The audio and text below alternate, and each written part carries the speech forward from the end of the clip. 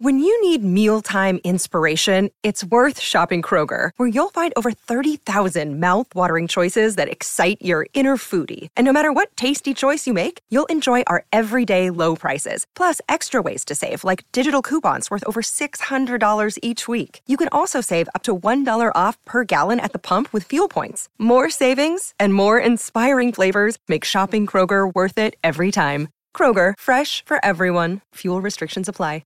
Linda McCartney discovered photography almost by accident, accompanying a friend to a class in Arizona that would inspire a lifelong passion. She met her husband, who we all know is the Beatle Paul McCartney, while on a photographic assignment, and spent their relationship capturing their lives together.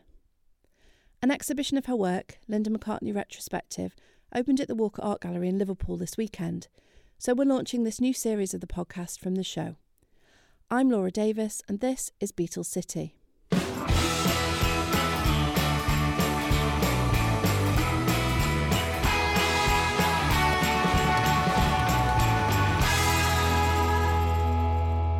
Welcome back to Beatles City.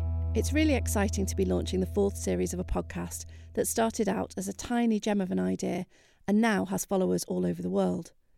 Usually at this point, my co-host Ellen Kerwin and I would have a chat about the interview that's coming up in this episode, but she's managed, after months of lockdown, to get away on holiday. So instead, we will get straight to it.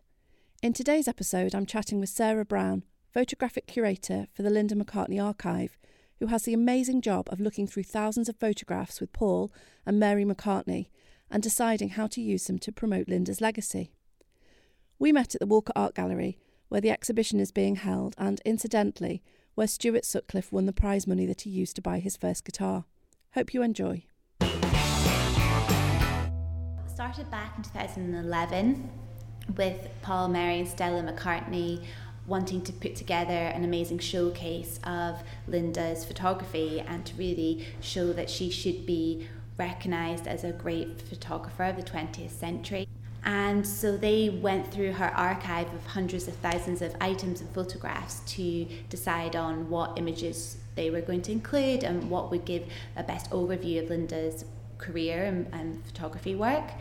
And it toured to Montpellier, to Vienna and to Seoul in South Korea, and then it had a few years resting, and then we brought it back to life. Last year it went to Glasgow, and now we've brought it to the fabulous Walker Art Gallery. And for Liverpool we have brought some extra special elements.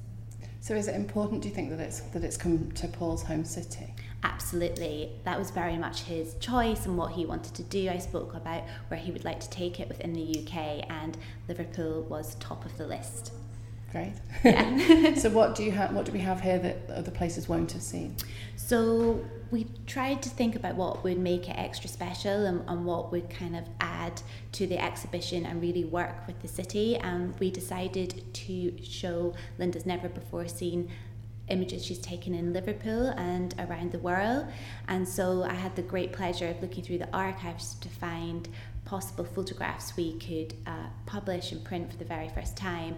And so we've got a marvellous little gem of a room showing these never before seen images.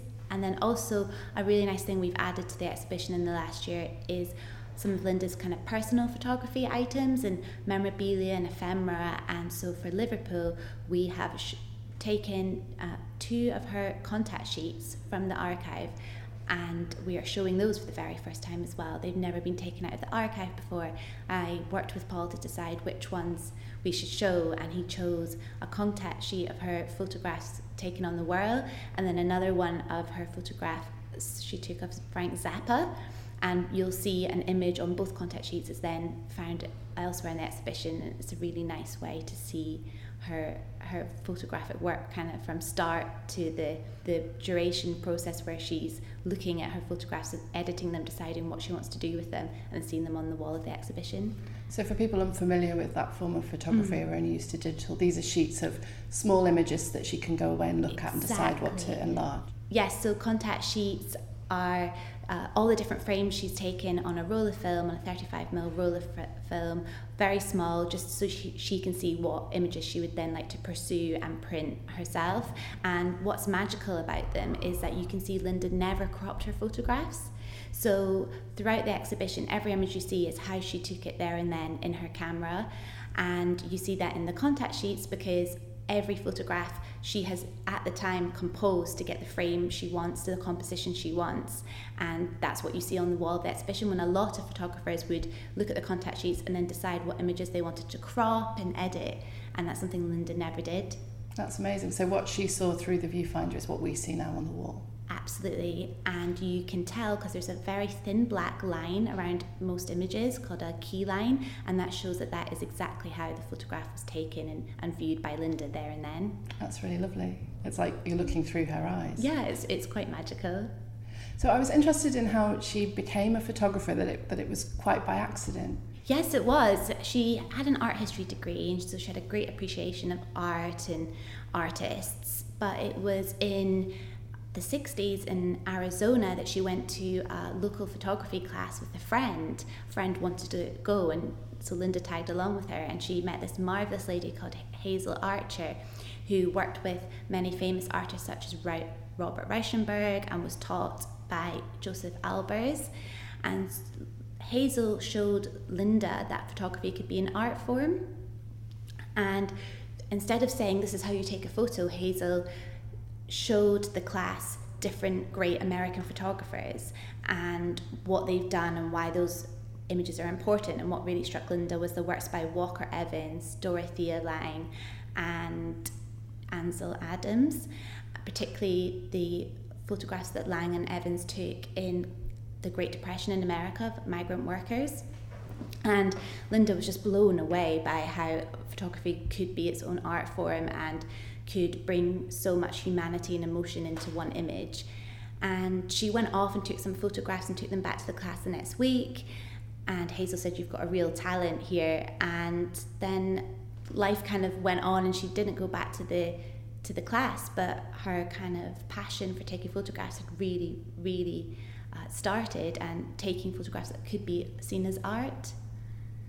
I thought the quote that you have on the wall is really interesting, where I think her father had suggested that she goes and finds out how to train professionally, and she said, "I haven't got the patience." Yeah, exactly. She wasn't interested in that because she said it wasn't about getting the perfect picture for her. It was just about enjoying it and being in the moment, and getting a good picture was a bonus. And so it's great though, because if you think about it, many great photographers and artists weren't trained. And Linda in an interview actually said, well, Paul McCartney, John Lennon, Bob Dylan, none of them can read music, but yet they're some of the greatest songwriters of the 20th century. So I think she's kind of saying that it doesn't mean that you are a good photographer just because you've been trained. I suppose there's a freedom in it as well. That's exactly what she loved. She really said she found in Arizona that she became a free spirit, and she loved the sense of freedom and space and being yourself that she found there, as opposed to kind of her quite strict upbringing in New York. And so she loved that, bringing that sense of free spirit and adventure and playfulness to her photography. And then otherwise, the next kind of accident happened when she jumped on board a boat with the Rolling Stones in the Hudson River. She was, as you do. as one does. Sounds pretty good to me. And she was working as an editorial assistant at Town and Country magazine, and an invite came through to photograph this up-and-coming British band on the Hudson, and she thought, oh, no one here will appreciate that. I love rock and roll, I would love to go to this. And she had her camera in her bag, so she put the invitation in her pocket and off she went. And they could only have limited photographers on board, and she got on board and was the only photographer to get this kind of press junket of them on the Hudson. And her photographs she got, you see in the exhibition, are just wonderful. They're very intimate, they're fun, and it's a different view you kind of take of the Rolling Stones. You see Mick Jagger with his guard down a bit, and they were really in demand afterwards, and that set her on this path of being a music photographer in 1960s New York and in the kind of American music scene. And she really flourished, and in 1967 she was voted US Female Photographer of the Year, and then a year later she became the first female photographer to have her photograph on the cover of Rolling Stone magazine with a beautiful portrait of Eric Clapton. So she was very talented, and she was bringing to the table photographs that a lot of people weren't at the time. I think something that really comes through in the exhibition, which is if you don't know a great deal about her, you might think that she's got all these amazing pictures of famous musicians because of who she married, but actually she was doing that already. She did it all off her own back. Exactly, and that's a big aim of the exhibition, is to show that she was very much a photographer in her own right before she met Paul, and that's how she met Paul. She had come on assignment to London to photograph for a book called Rock and Roll and 4 other letter words, I think. And so that's it, that journey and that career as a professional photographer is what led her to meeting Paul, but she'd already established herself as one of the in-demand great photographers of the 60s before then. And what she did in her photography in the 60s, we kind of see follows her throughout the rest of her photography career. And it's really nice that people get a sense of that, you know, she wasn't meeting these bands because of Paul. It was because of her work as a photographer and her amazing artistic eye. It sort of struck me walking around as well, often when you have these great men like Paul McCartney, John Lennon, and lots of other people, that they tend to have wives who are sort of in the background, quite quiet, but perhaps not able to follow their own interests and their own careers. And he obviously supported her throughout. Oh, absolutely. Yeah, he really did. She was given so much, you know, creative space to do her photography, and it seems he always supported it. And, you know, to this day, he's pushing Linda's legacy to get the great recognition she deserves, and it's very important to him and the family. And, you know, I think it just went part and parcel with who she was as a person, and his career, you know, wasn't going to diminish that part of her. Yeah. I think you get a real sense of the fun in their relationship. I love the photograph of them, the self-portrait of him pretending to take a picture while she is taking a picture in the mirror. It's so great. I think that really is in every room of the exhibition, is this humour and fun and playfulness in some of the photographs, and you really see that bouncing through them. And he was obviously a very willing subject. You know, he obviously loved having his picture taken by her, and it's just a real fun connection, like you said. And you see that in other artists she photographs, even people passing on the street, you see them giving her a smile. I think she was very easy to be around and be photographed by, and that's why you get such kind of intimacy and unguarded moments, I think, because she was such an open person. And one thing the family talk about is that she was never looking for manicured scenes. She was never searching for that photograph or making scenes happen. She wasn't trying to manipulate the world or her life to then get that perfect shot. She just had an eye for seeing it there and then putting her camera back down. And that's probably why the humour is in the photographs, because there was nothing forced or staged about it. It was just them having a good time. They're all very natural, aren't they? Very natural pictures. Completely, and then natural light too. So it all kind of goes hand in hand. She shied away from using a flash. She didn't like it, didn't bring to her photographs what she wanted, and always looked for a great natural light. So she spent a lot of time with her subjects. Yes. So she talks about in the 60s how she felt the best way to get a good photograph was to spend a day with someone just having a good time. And if you did that, then the photos were going to come out pretty well. And so I think she would she had to take photos of Jackson Browne or Jimi Hendrix, but she'd, you know, meet them in the morning and spend the day with them. And so that the photographs would come naturally throughout the day. She wouldn't ever say, okay, we only have 1 hour and I need to get these shots for Mademoiselle magazine. It was very much she wanted to enjoy somebody's company. And, you know, she didn't have a studio that she made people come and pose for her in. It was always in their world and what they were up to, be that the recording studio, a walk in Central Park. And that's what brings her images into this world of being dynamic and engaging, because that's what they were doing. They were bouncing off each other. Because something she also says is, you've got to remember all these, in the 60s, all these musical icons we see in the photographs were on the up. You know, they weren't sure how it was all going to turn out, and they were all just young artists living and working in New York or San Francisco and hoping that they would be these great stars one day. And she was kind of there experiencing that with them, so there was like less of a pretension or less of trying to pose, and they weren't as aware of themselves or as aware as of their image that probably then developed. And it was a very different time as well. Like now you would imagine people in that situation would be constantly worried about what they were looking like, and the image that they were portraying because of social media and everything else. Exactly, it really was. There's a great quote in the exhibition that says that there was a lot of hope in the air, Linda said, when she was hanging out in New York and taking these photographs, that they all just were kind of, almost youthful and innocent, just hoping for the best for the world and for their careers, I guess. That's really lovely. And I hope that comes across in the photographs too. I think it does. Yeah, I think there's a real sense of youth and hope and beginnings, maybe. Yeah, that's a really nice way to put it, absolutely. But again, something she wasn't striving to capture, she just captured it because she was there, experiencing that. And I think hopefully that's what you get from the exhibition, is it is her own experience. She is a part of the photographs, I think. Yeah, I think that comes through. Yeah. Good. So the Beatles would have just been used to having her around, presumably, because when you look at her photographs taken at Abbey Road and when they're recording the White Album, they're just kind of getting on with it. Yeah, and I've talked to Paul about Linda's photography style, and it was very much fly on the wall, because she wasn't ever trying to find the perfect scene or, capture like a perfect shot. She was just in the background, letting them do their thing, and then getting the photographs of that. It wasn't forced, and I don't think they probably would let anybody hang around if they were interrupting their creativity or, recording sessions. I don't think anybody would have been allowed to hang around, because, they were such an established band, they had such a rhythm and what they did. I don't think they'd let anybody kind of interfere with that. And the great thing is that Linda wasn't like that as a person, so she therefore got these great images that probably a lot of other photographers didn't get of them recording. Yeah.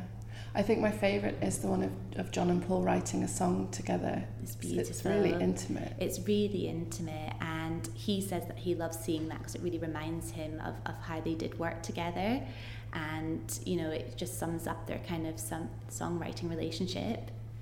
Yeah, because I think, John Lennon's not around now for them to have got older and wiser about things, but a lot of people think of them as acrimonious, and yet they couldn't have been, really, could they? Or they would never have been such a great songwriting partnership. Exactly. And what's really nice is I think you can tell they're just completely in the moment, just the two of them.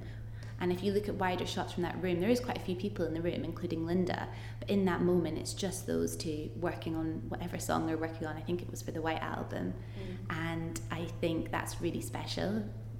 Do you have any other favourites? Oh, yes, I've got a few. It's hard to narrow it down. One is actually in the last room of the exhibition. It's called Mother and Child, and it was taken in Greece on a summer holiday, and it's this lady picking up her toddler, and the toddler is staring right back at Linda, kind of returning Linda's gaze and then the viewer's gaze, and then the mother has this hilarious orange beach hat on with these kind of 3D orange flowers, and so there's this kind of humor in it.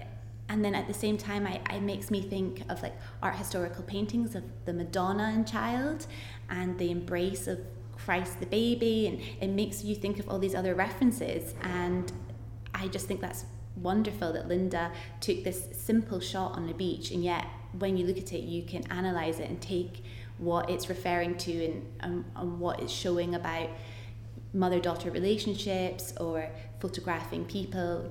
You can go off in all different areas analysing that photo. I just love it.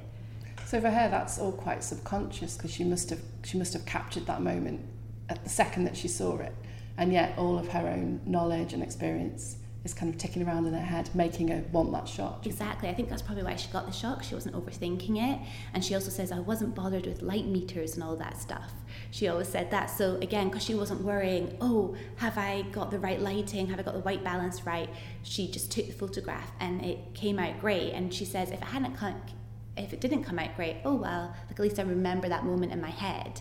I think that's a really nice thing about her. And I've looked at that roll of film, and she only took 4 photos of the mother and the child, and only one in that kind of positioning, which I think is wonderful. It really shows that she wasn't, apparently lots of photographers take hundreds of photos of one scene, roll after roll, and Linda kind of just had the confidence to know, I've got that shot, the moment's passed, I don't need to take it again, because the moment I wanted to capture has gone, and hopefully I've got the shot. And to me, she did. It's wonderful. So you get to go in and go through reels of rolls? Yes. Rolls of film. Yes, rolls of film. What is that like to have that sort of access? Oh, it's just such a pleasure and an honour.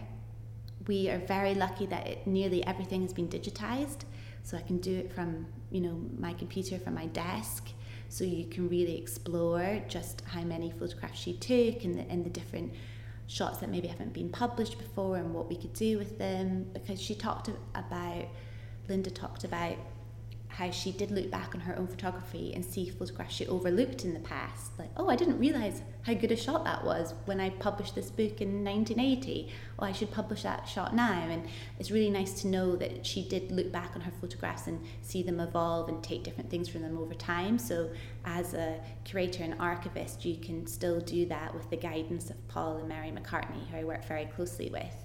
You know, they know exactly what Linda would have wanted to publish. And so it's a real privilege and pleasure to get to look at her unseen images. Do you wish that you could ask her about them? Absolutely. Oh my gosh, I'd love that. What would you ask her? What would I ask Linda? I think one of the things I would ask is what we just talked about was she conscious of what you could say about that photograph, of that moment, of that scene, of her great compositioning? Was she conscious of it, or was it really that intrinsic she just didn't need to try? I'd love to ask her that. Are the images, were they as easy for her to take as they seem to have been? And I think they probably were, by the sounds of it, and I think that's her great talent. I'd love to ask her that. I'd love to ask her about what she thinks of digital photography and Instagram and how photography as a medium has evolved. I'd love to ask her what her favourite kind of subject she photographed was. Yeah, the list goes on. I mean, it's interesting. If I read a lot what she wrote and what she said, I think that's the best way for me to get to understand her as an artist and do right by her. And something she said is that in the 90s, photography had changed for her again. So it changed at the end of the 60s. At the end of the 60s, she became a bit disillusioned with what she was doing, because she was getting commissioned by magazine after magazine, but they wanted certain shots. So she had a, brief that she had to fit. So that kind of spontaneity we talked about and that freedom that she loved in photography was kind of being taken away. And so she just wasn't getting the same joy from it she used to. But what she was really loving was her growing family with Paul and their life in Scotland. And so she thought, I'm going to turn my camera to this. This is now my freedom. This is now my way of expressing myself. And then her photography changed again in the 80s. She starts to experiment with a lot of printing techniques. And we see these beautiful cyanotypes in the exhibition, which she called sun prints, which are done with sunlight. And they come out with these gorgeous rich blue colours. So again, we see her thinking, taking the pictures, how can I now experiment with printing them? And then in the 90s, she talks about how social commentary became what she wanted to focus on, and that photography had changed for her again, and she wanted photography to make a social comment and social statement. And she focuses on her animal rights activism and on butcher shop windows, and she wanted to show the brutality of killing animals for meat and for human consumption. And I think that's really interesting to see her career evolving like that, and I'd love to talk to her about what social comments she did want to make, because she made many in the 90s, but obviously it was cut short. Yeah. So what do you think she'd be doing now would she be using digital, do you think? I don't know myself. I've heard Mary answer this question, and I think Mary said she probably would embrace it because she wasn't pretentious or a snob and didn't look down on anything, and she'd probably find again a lot of freedom in it, and would be doing it alongside her 35mm photography. And she'd probably like how instant everything is, because she loved the Polaroid camera for that. She loved how instant taking a picture on a Polaroid was. So I think that probably does translate to taking pictures on your phone. It's instant and it's there, and it also means you don't need to be again searching for scenes. If you just simply see it, you can get out your phone and you've got the photo. Yeah. So I think but she was doing it at a time when people, like you say, people were faffing about with light meters and setting up scenes and tripods and things. She didn't have time for any of that, which is great, because then she got to enjoy her life, enjoy being with her family, her friends, or watching the street scenes around her, looking out of a car window, because she was so engaged with life and the people around her. Then that engagement comes across in her photographs. Yeah. So just to go back to the family photographs to finish on. I think what I really love about them is that they could be anybody's family. Yeah. They're just sort of typical. I mean, she's obviously taken them very beautifully, but it could be any dad and any child. Mm-hmm. Absolutely. I mean, the only difference is that I have many family photographs and not one is as well composed or beautifully lit. You know, it seems very humble and very relaxed and a lot of fun, and there's no glitz or glamour about them, that's for sure. But there's such artistry in them, and she really embraced this idea of the domestic, of home life, of cooking, of being on the land, you know, that I think was being, you know, for obvious reasons in the 70s, many feminists were having to turn away from to make statements and to kind of progress the kind of, you know, women's rights movement. But it's interesting that Linda embraced it and then made it her own. It was almost like a terrain for her to explore and push the boundaries of. And that's what I love about those family photos, is that they seem so simple in the fact that they are these just at-home pictures. But then at the same time, you think about it and how well composed they are and how they look like these amazing portraits she took of the 60 stars or her later social commentary work, and it all kind of comes together in the family section of the exhibition, that she brought all these different skills still literally to her kitchen table, to taking a picture of her kids at the kitchen table, because it was just so intrinsic in her. And I love that she kind of pushed what family photography could be, really, and also didn't look down on her family as not being worthy subjects of her photographs. Like, to her, everybody was worthy. Animals, nature, her family, people passing by on the street, or famous people, whoever, everybody was equal, and everybody had a right to be photographed and to be made into an art form, really. And I love that she didn't shy away from what her life was. She didn't hide it. She didn't hide that she was a mother. She didn't hide that she loved being in Scotland. It's quite extraordinary, really, that they were able to have that normal life, that normality. Yeah, I think they all speak about how Linda was a huge driving force behind that. You know, Paul had bought this farm in Scotland, very rural Scotland on the west coast, Campbelltown, in the 60s, and hadn't really used it. And Linda made it a family home for them and encouraged them to spend summers there and to just get away from it all and have literally 2 rooms in their house and no hot water, and just kind of be together as a loving, happy family. And again, that then comes across in her images of the time. Yeah, it really does.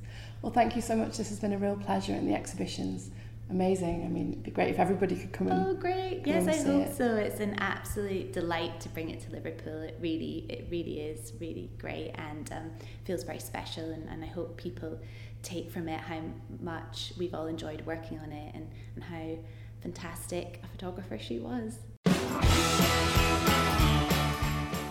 If you're enjoying Beetle City, please remember to subscribe, rate and review it on your favourite podcast app.